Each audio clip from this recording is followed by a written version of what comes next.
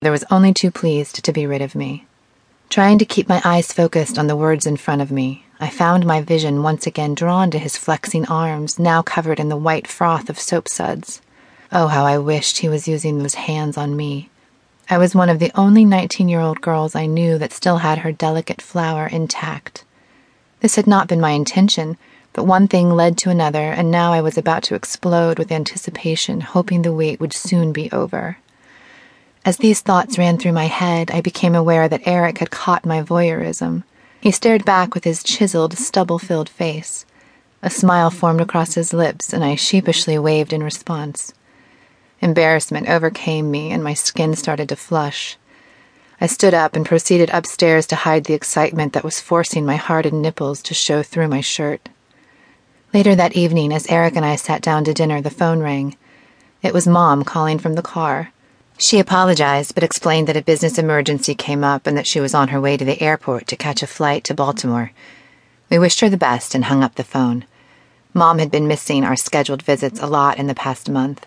I felt this was unfair to Eric, as he usually canceled his plans to stay and keep me company. He may not have been my mother's significant other anymore, but I felt much closer to him than I ever did with her. After she left my dad 3 years ago, we had started to grow distant. Now it seemed that she was finding any excuse not to come home. It would not have surprised me if she was heading off to go pursue wild pleasures that had nothing to do with business.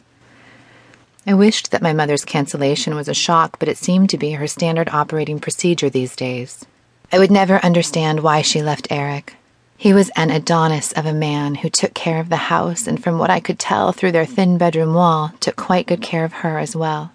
She literally had it all with him, and yet she had treated him like he was a burden to her freedom. If I could only help Eric feel better. I wanted to comfort him. I wanted to be the one to make him happy and give him all the appreciation he deserved. After dinner and some late-night television, I wished him good night and headed to bed.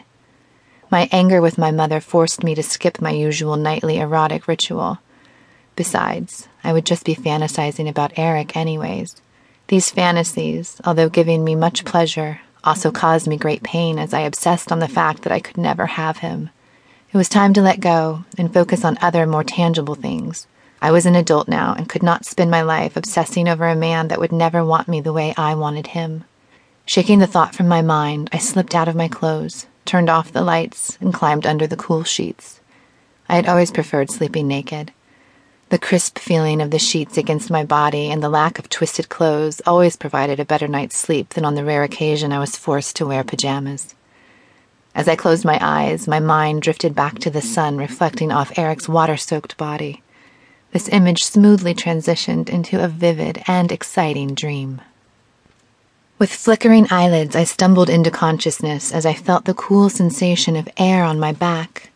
I was lying in a slightly sprawling spoon position and noticed that the sheets had been removed from my body. I blinked my eyes, trying to clear the sleep from them, and moved my vision down towards where the sheets should have been. Instead, I noticed that the soft-colored linens had been neatly rolled up at the base of the bed. How on earth did I do that in my sleep? Was the thought that rolled through my foggy brain. As I was preparing to reach down and pull the covers up in an attempt to reassemble my warm sleeping cocoon, I noticed motion in the corner of the room. I laid frozen in place and tried to control my breathing, making sure not to move a muscle.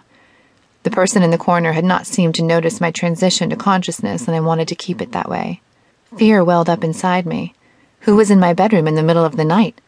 What can they possibly want? Please just go away. I again tried to focus my energy on staying calm.